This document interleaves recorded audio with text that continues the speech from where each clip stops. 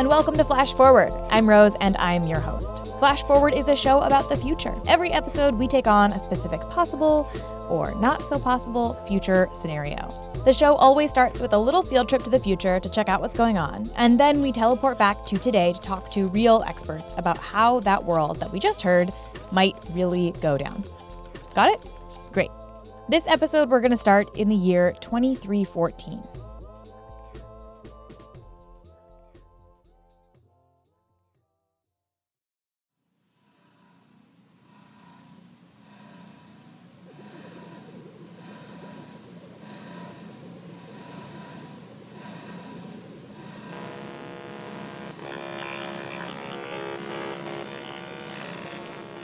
Wolf 1061C, rocky, tidally locked, half-scorched half-ice, no life, former mineral mining base, watch for drag gnats.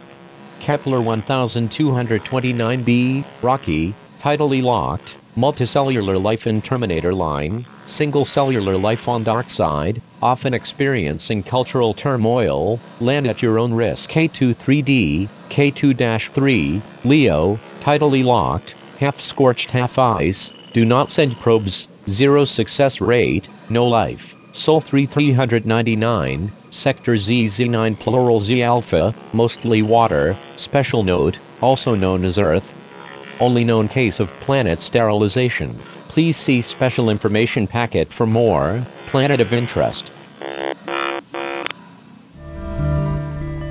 Earth. One of the universe's great mysteries. We know that life once flourished on this watery planet. We know there were once vast civilizations of both hymenoptera and bipedal mammals, but today, the planet is sterile, and nobody knows why. Scientists have spent hundreds of years excavating the remains of the biological life on the planet, but can still make no sense of how the living beings interacted with one another. Or how they all simply vanished. Here we'll explore several theories as to why life on Earth disappeared. Touch below to begin, or press exit to return to the main menu. Passing Sector 227 active J Gamma. HD 40,307 grams, K2.5V, small, warm Neptune without a solid surface, no life. LHS 1140b, LHS 1140, Cetus, rocky, single-celled life, do not send living probes, neural infections, quarantine all returning probes indefinitely. So this episode was inspired by a paper written by a couple of guys, including David Sloan and Rafael Alves Batista. Okay, so I'm Dave. I'm David Sloan. I'm a postdoctoral research associate at the University of Oxford, and I work primarily on theoretical cosmology. I'm Rafael Alves Batista. I'm a postdoctoral researcher here at the University of Oxford, and my main work is in astrophysics and particle physics. Rafa and I are both working together on a project that we put together at Oxford called the Consolidation of Fine-Tuning. The Consolidation of Fine-Tuning is an excellent band name, in my opinion. But in this case, it's a project that's basically trying to look at situations where there are really, really specific requirements that have to be just right in order to get a desired outcome. So one example of an event that requires very, very fine-tuning in order to get the outcome you want is life. The development of life on a planet only happens if a ton of factors line up exactly right. And we're really talking about fine-tuning of the galaxy and things about the habitable zones within the galaxy for the formation of sort of life and habitable planets, really. The problem is that figuring out what has to happen to get life on a planet is really hard. We only have one example to look at, which is our own planet, and while there are plenty of theories for how life arose on Earth, nobody actually knows for sure how it happened. In fact, we don't know a lot about what it takes for life to exist. We don't have really sort of good bounds on what it would take for life to exist, partly because we just don't know what life is outside the context of Earth. Figuring out the odds of finding life on another planet has two parts. First, you have to figure out how often and what it takes to create life. That's pretty hard. But you also have to figure out how likely it is that life sticks around once it shows up. In other words, what is the likelihood that there are planets out there that might have had life before but don't anymore? Even though a planet might be capable of supporting life, that doesn't necessarily mean that when you look there, you're going to see living things. So they decided to tackle this problem from a different direction. And so what we wanted to do was say, okay, maybe we don't know how life starts, but can we work out how it would get stopped? And that is the question that led these researchers to writing the paper called The Resilience of Life to Astrophysical Events. In other words, what would it take to completely sterilize the Earth? So yeah, we're looking for what would it take to kill off life on planets that we are going to start looking at through telescopes over the next couple of decades, because they look a bit like Earth. So how do you figure out how to kill everything? You could do it the hard way by trying to model the environment and all the interconnected things that would have to fail to slowly choke out our vibrant planet.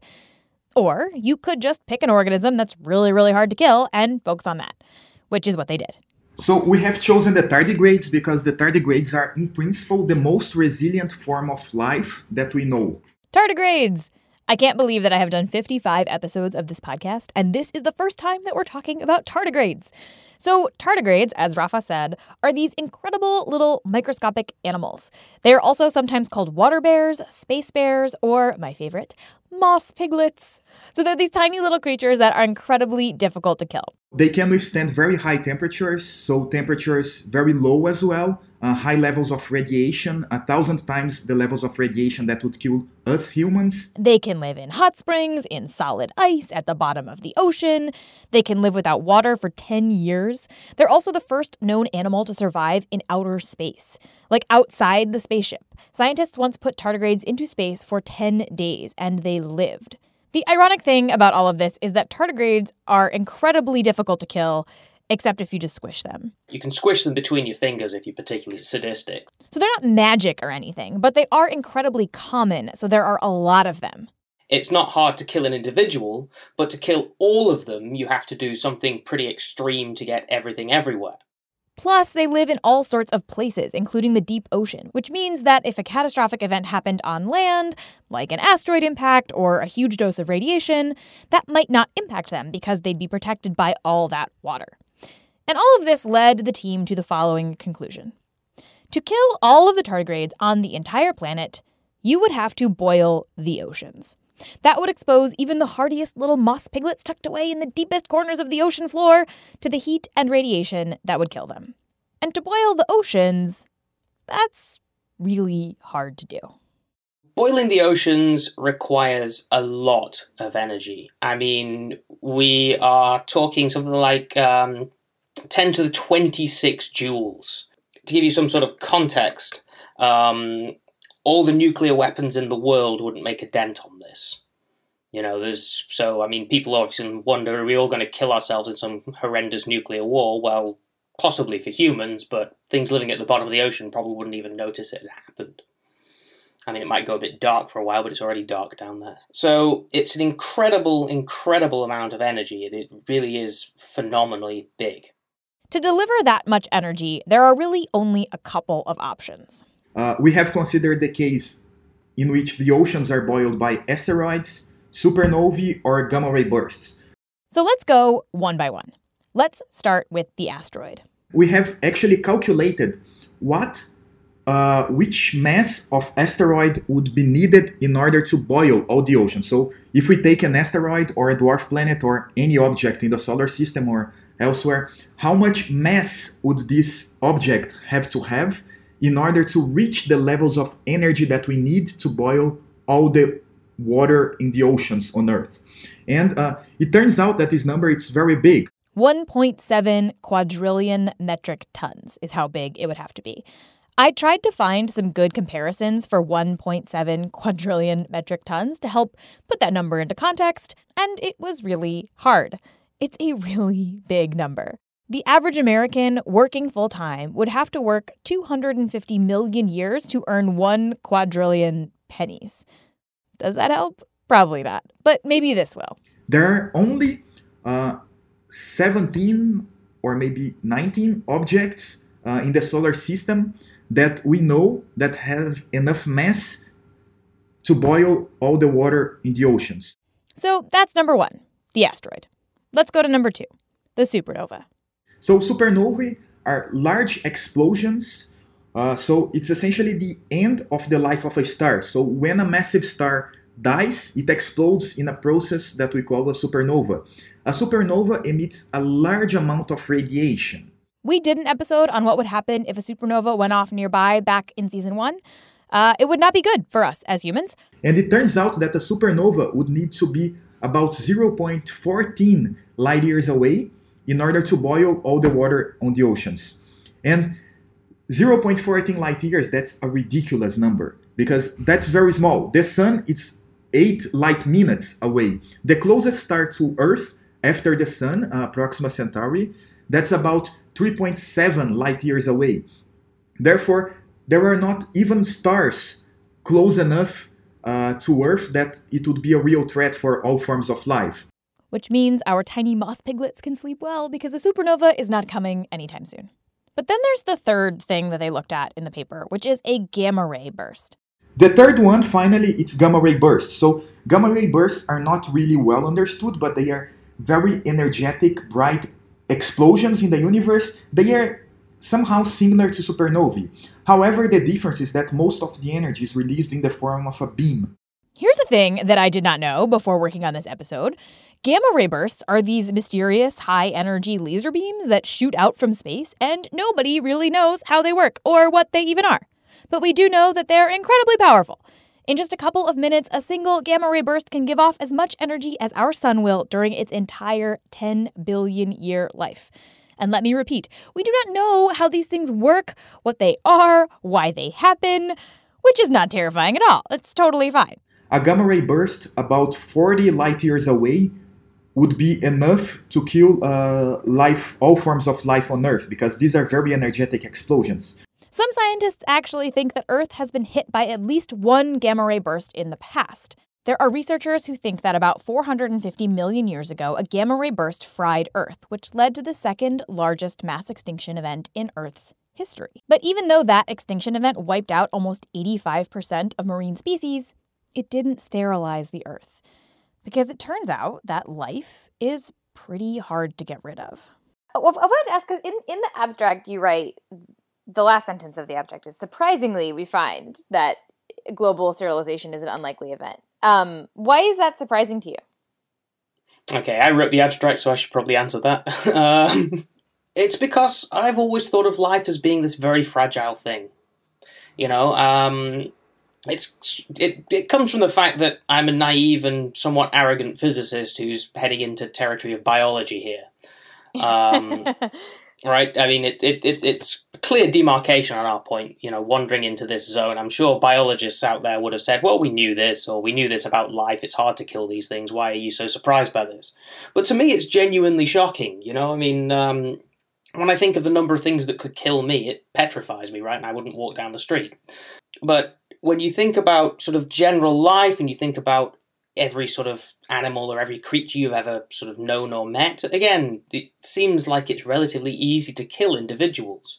But then once you try and work out how to kill all of them, or what it would take to kill all of them rather than how to kill all of them, I'm not Darth Vader or something, you find that even though individuals are fragile, the entire populations are somewhat resilient.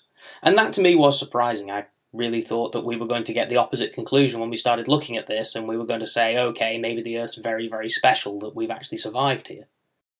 Have you seen that XKCD comic where it's like nothing is more annoying than a physicist encountering a field for the first time? Yeah, I think actually my wife wants to tattoo that on me somewhere.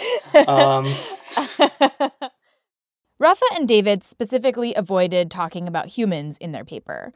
But this is a podcast for humans, I think, unless there are moss piglets listening, which would be so cool. So when we come back, we're going to talk about what it might take for humans to survive a cataclysmic event like a gamma ray burst or a giant asteroid. But first, a word from our sponsors. As the demand for telemedicine grows, so does the need for connectivity. 5G meets that need. Qualcomm remains focused on giving doctors and patients superior, security-rich 5G connectivity. Learn more at qualcomm.com/InventionAge. This episode of Flash Forward is brought to you in part by Purple Carrot. I have been vegetarian on and off for the last 15 years or so. And here is the sort of funny thing about being vegetarian or even vegan. People sort of assume that being vegetarian means that you eat these really great, healthy meals full of fresh fruits and vegetables all the time. But you know what is also vegetarian? Doritos, and Diet Coke, and mozzarella sticks, and actually a lot of heavily processed, often fried foods. Which, you know what? Sometimes that's the food your body wants, and that is fine. In Flash Forward land, no food is bad food. That said, if you are looking for some help changing up your vegetarian diet, Purple Carrot might be a great option for you. Purple Carrot is the plant-based subscription meal kit that makes it easy to cook irresistible meals to fuel your body. Each week, choose from an expansive and delicious menu of dinners, lunches, breakfasts, and snacks. My favorite. I love snacks. Every box is an opportunity to learn and experience something new with easy recipes and fresh, pre-portioned ingredients. No shopping, no food waste, just restaurant-quality, plant-based meals. And if you want to try Purple Carrot out, I have good news for you. You can get $30 off your first box by going to purplecarrot.com and entering the code FLASH at checkout today. That's purplecarrot.com. Enter the code FLASH for $30 off your first box. Purple Carrot, the easiest way to eat more plants. So in their paper, Rafa and David don't really talk about humans. And that's actually because humans are kind of complicated. Now, for human beings, this is actually very, very difficult because, unlike other animals, what we really have going in our favour is that we have access to technology. And so when we talk about sort of the ability of a human being to survive an astrophysical event, you have to think, well, do they get any warning that it's coming? What kind of technology do they have access to? So, for example, one of the things we thought about our tardigrades is, can you impact them with a lot of radiation? But of course you then think, for a human being, well, what if I built a submarine, or if I built some kind of environment that I could put below the surface of the Earth? And I could access that kind of shielding too for a short time. Surely I would then survive also. So actually humans, I have to say, it's a much harder question than sort of the raw analysis of sort of the biology, because humans have access to technology. While I was reading their paper and pondering all of the ways in which the Earth could become uninhabitable, I couldn't help but think about a series of books called the Broken Earth Trilogy, written by N.K. Jemisin, who also goes by Nora. The books center around a world where every so often the Earth rears up and basically just tries to kill everything. I really just kind of was doing a who's who of extinction level events that we've seen in our own world on repeated occasions. And some of them I just kind of was like having fun with. I mean, having fun in a completely sadistic, horrible, evil science fiction fantasy writer way. Plague of locusts. No, that's not good enough. Plague of spiders, whatever. What can I do that is just sort of weirdly destructive, but, also kind of getting across just how harmful simple things that are messing with the ecosystem, or simple things that sort of teeter the balance of our daily lives kind of out of true, environmentally speaking. Oh, also there's magic. Basically, I had a dream of a woman who was, walking towards me with the badass power walk thing going on. But, instead of like stuff exploding behind her, there was a mountain floating along behind her. And, this being a dream, I kind of somehow knew that she was going to throw it at me, and I knew that she was mad at me. And I woke up kind of wanting to know why she was angry, and also how could she make mountains float? So, basically from there, I came up with the premise to sort of suit that dream of people who had the ability to not necessarily make mountains float. They don't just like pick mountains up, but they can, cause tectonic activity that raises a mountain or shatters it or whatever. So, I established some pseudoscience rules for it. Tried to work in a lot of actual science, which kind of tends to make the pseudoscience magic BS go down easier. The Broken Earth trilogy is really, really good. And you don't actually have to take my word for it. The first book, the 5th season, won a Hugo Award for Best Novel in 2016. And then a year later, the second book, The Obelisk Gate, also won the Hugo Award for Best Novel. The third book of the series just came out, and I'm in the middle of it right now, so nobody send me spoilers, but it's really good so far. Anyway, a lot of what the book centers around are the ways in which humans could survive big, horrible, extinction-level events. Yeah, I mean, individual humans are easy to exterminate. We are squishy. Nearly 7 billion humans are a little harder to get rid of. We're basically an infestation on the planet right now, not necessarily in a terrible negative way, but if the planet is trying to get rid of us, it's going to have to work really hard at it. We are not simply animals relying on our fur or our skin or whatever to help us survive. We've got our ingenuity, we've got our learned adaptations from several millennia of trying to survive on this planet that is constantly trying to kill us just because that's what evolution is. And we've learned to, kind of retool ourselves fairly quickly when we need to. So, yeah, I mean, any major extinction level event is probably going to wipe out, large numbers of us. It will be horrific. People will die. People will suffer. That is not a good thing. But there will always be, that one person who happens to be in a tin can under the ocean when whatever, the thing happens. And when those people get back up on the surface, if there's enough of them and they're able to kind of band together, then we go on.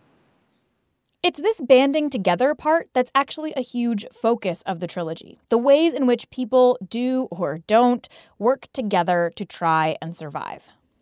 We have always survived better as cooperative groups. We are social animals, and rugged individualism sounds great, for romantic fictional purposes, but in reality, it doesn't tend to work all that well. So when you look at actual history and you look at who actually survives disasters, it's the people that work together.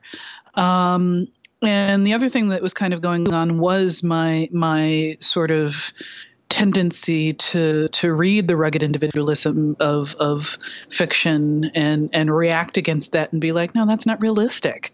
It's romantic, it's fun, it's cool. We all love the idea of Mad Max as the loner staring romantically and brooding as he watches, the world burn, whatever. There's a part of us that kind of likes that, but I liked, Mad Max, the latest one, Fury Road. I loved Fury Road, where you saw a bunch of women working together to survive, and they were doing better than Max was. And, at the end of it, Max goes off to do his romantic brooding shit again. And I'm like, that's stupid, Max. Go back there and, and eat. Hang around with these people that seem to know what the hell they're doing. That's the nature of how actual human societies work, and it irritates me when I see fictional depictions of human societies that do not acknowledge the way societies actually function. If a gamma ray burst boils the ocean or a supernova comes out of nowhere, well, humans are kind of out of luck. Well, if it's a supernova, no. We're not going to make that. But if it's something less than that, something that kills almost everything, then humans might make it. And unlike David, Nora wasn't really surprised to hear that it would be really, really hard to eliminate all life on Earth. No, I mean, part of the problem is that I've got people sending me like weird science stuff all the time because they know I'm interested in it. So, I've seen the article about the sharks living inside an underwater volcano. And, I've researched tardigrades. Their tardigrades are badass as hell. The world will be inherited by tardigrades if we nuke ourselves, or something else. When you realize that there is life literally in every niche of the planet and probably in niches that we haven't even explored yet. There's life in volcanoes. There's life in acid seas. There's life in, places that we think are completely inimical. And they are inimical to us. But, there's no oxygen there. Fine, no problem. The planet used to not have a whole lot of oxygen on it. Surprise, things lived back then too. So, I mean, life is tenacious as hell. I love the tenacity of life. The question becomes whether our life is tenacious enough to make it. But, I guess we'll see. We might be. Or we might not be. Who knows? Maybe a gamma ray burst will just come out of nowhere and fry us. Why has no one told me about gamma ray bursts before this? It seems like an important piece of information to be aware of.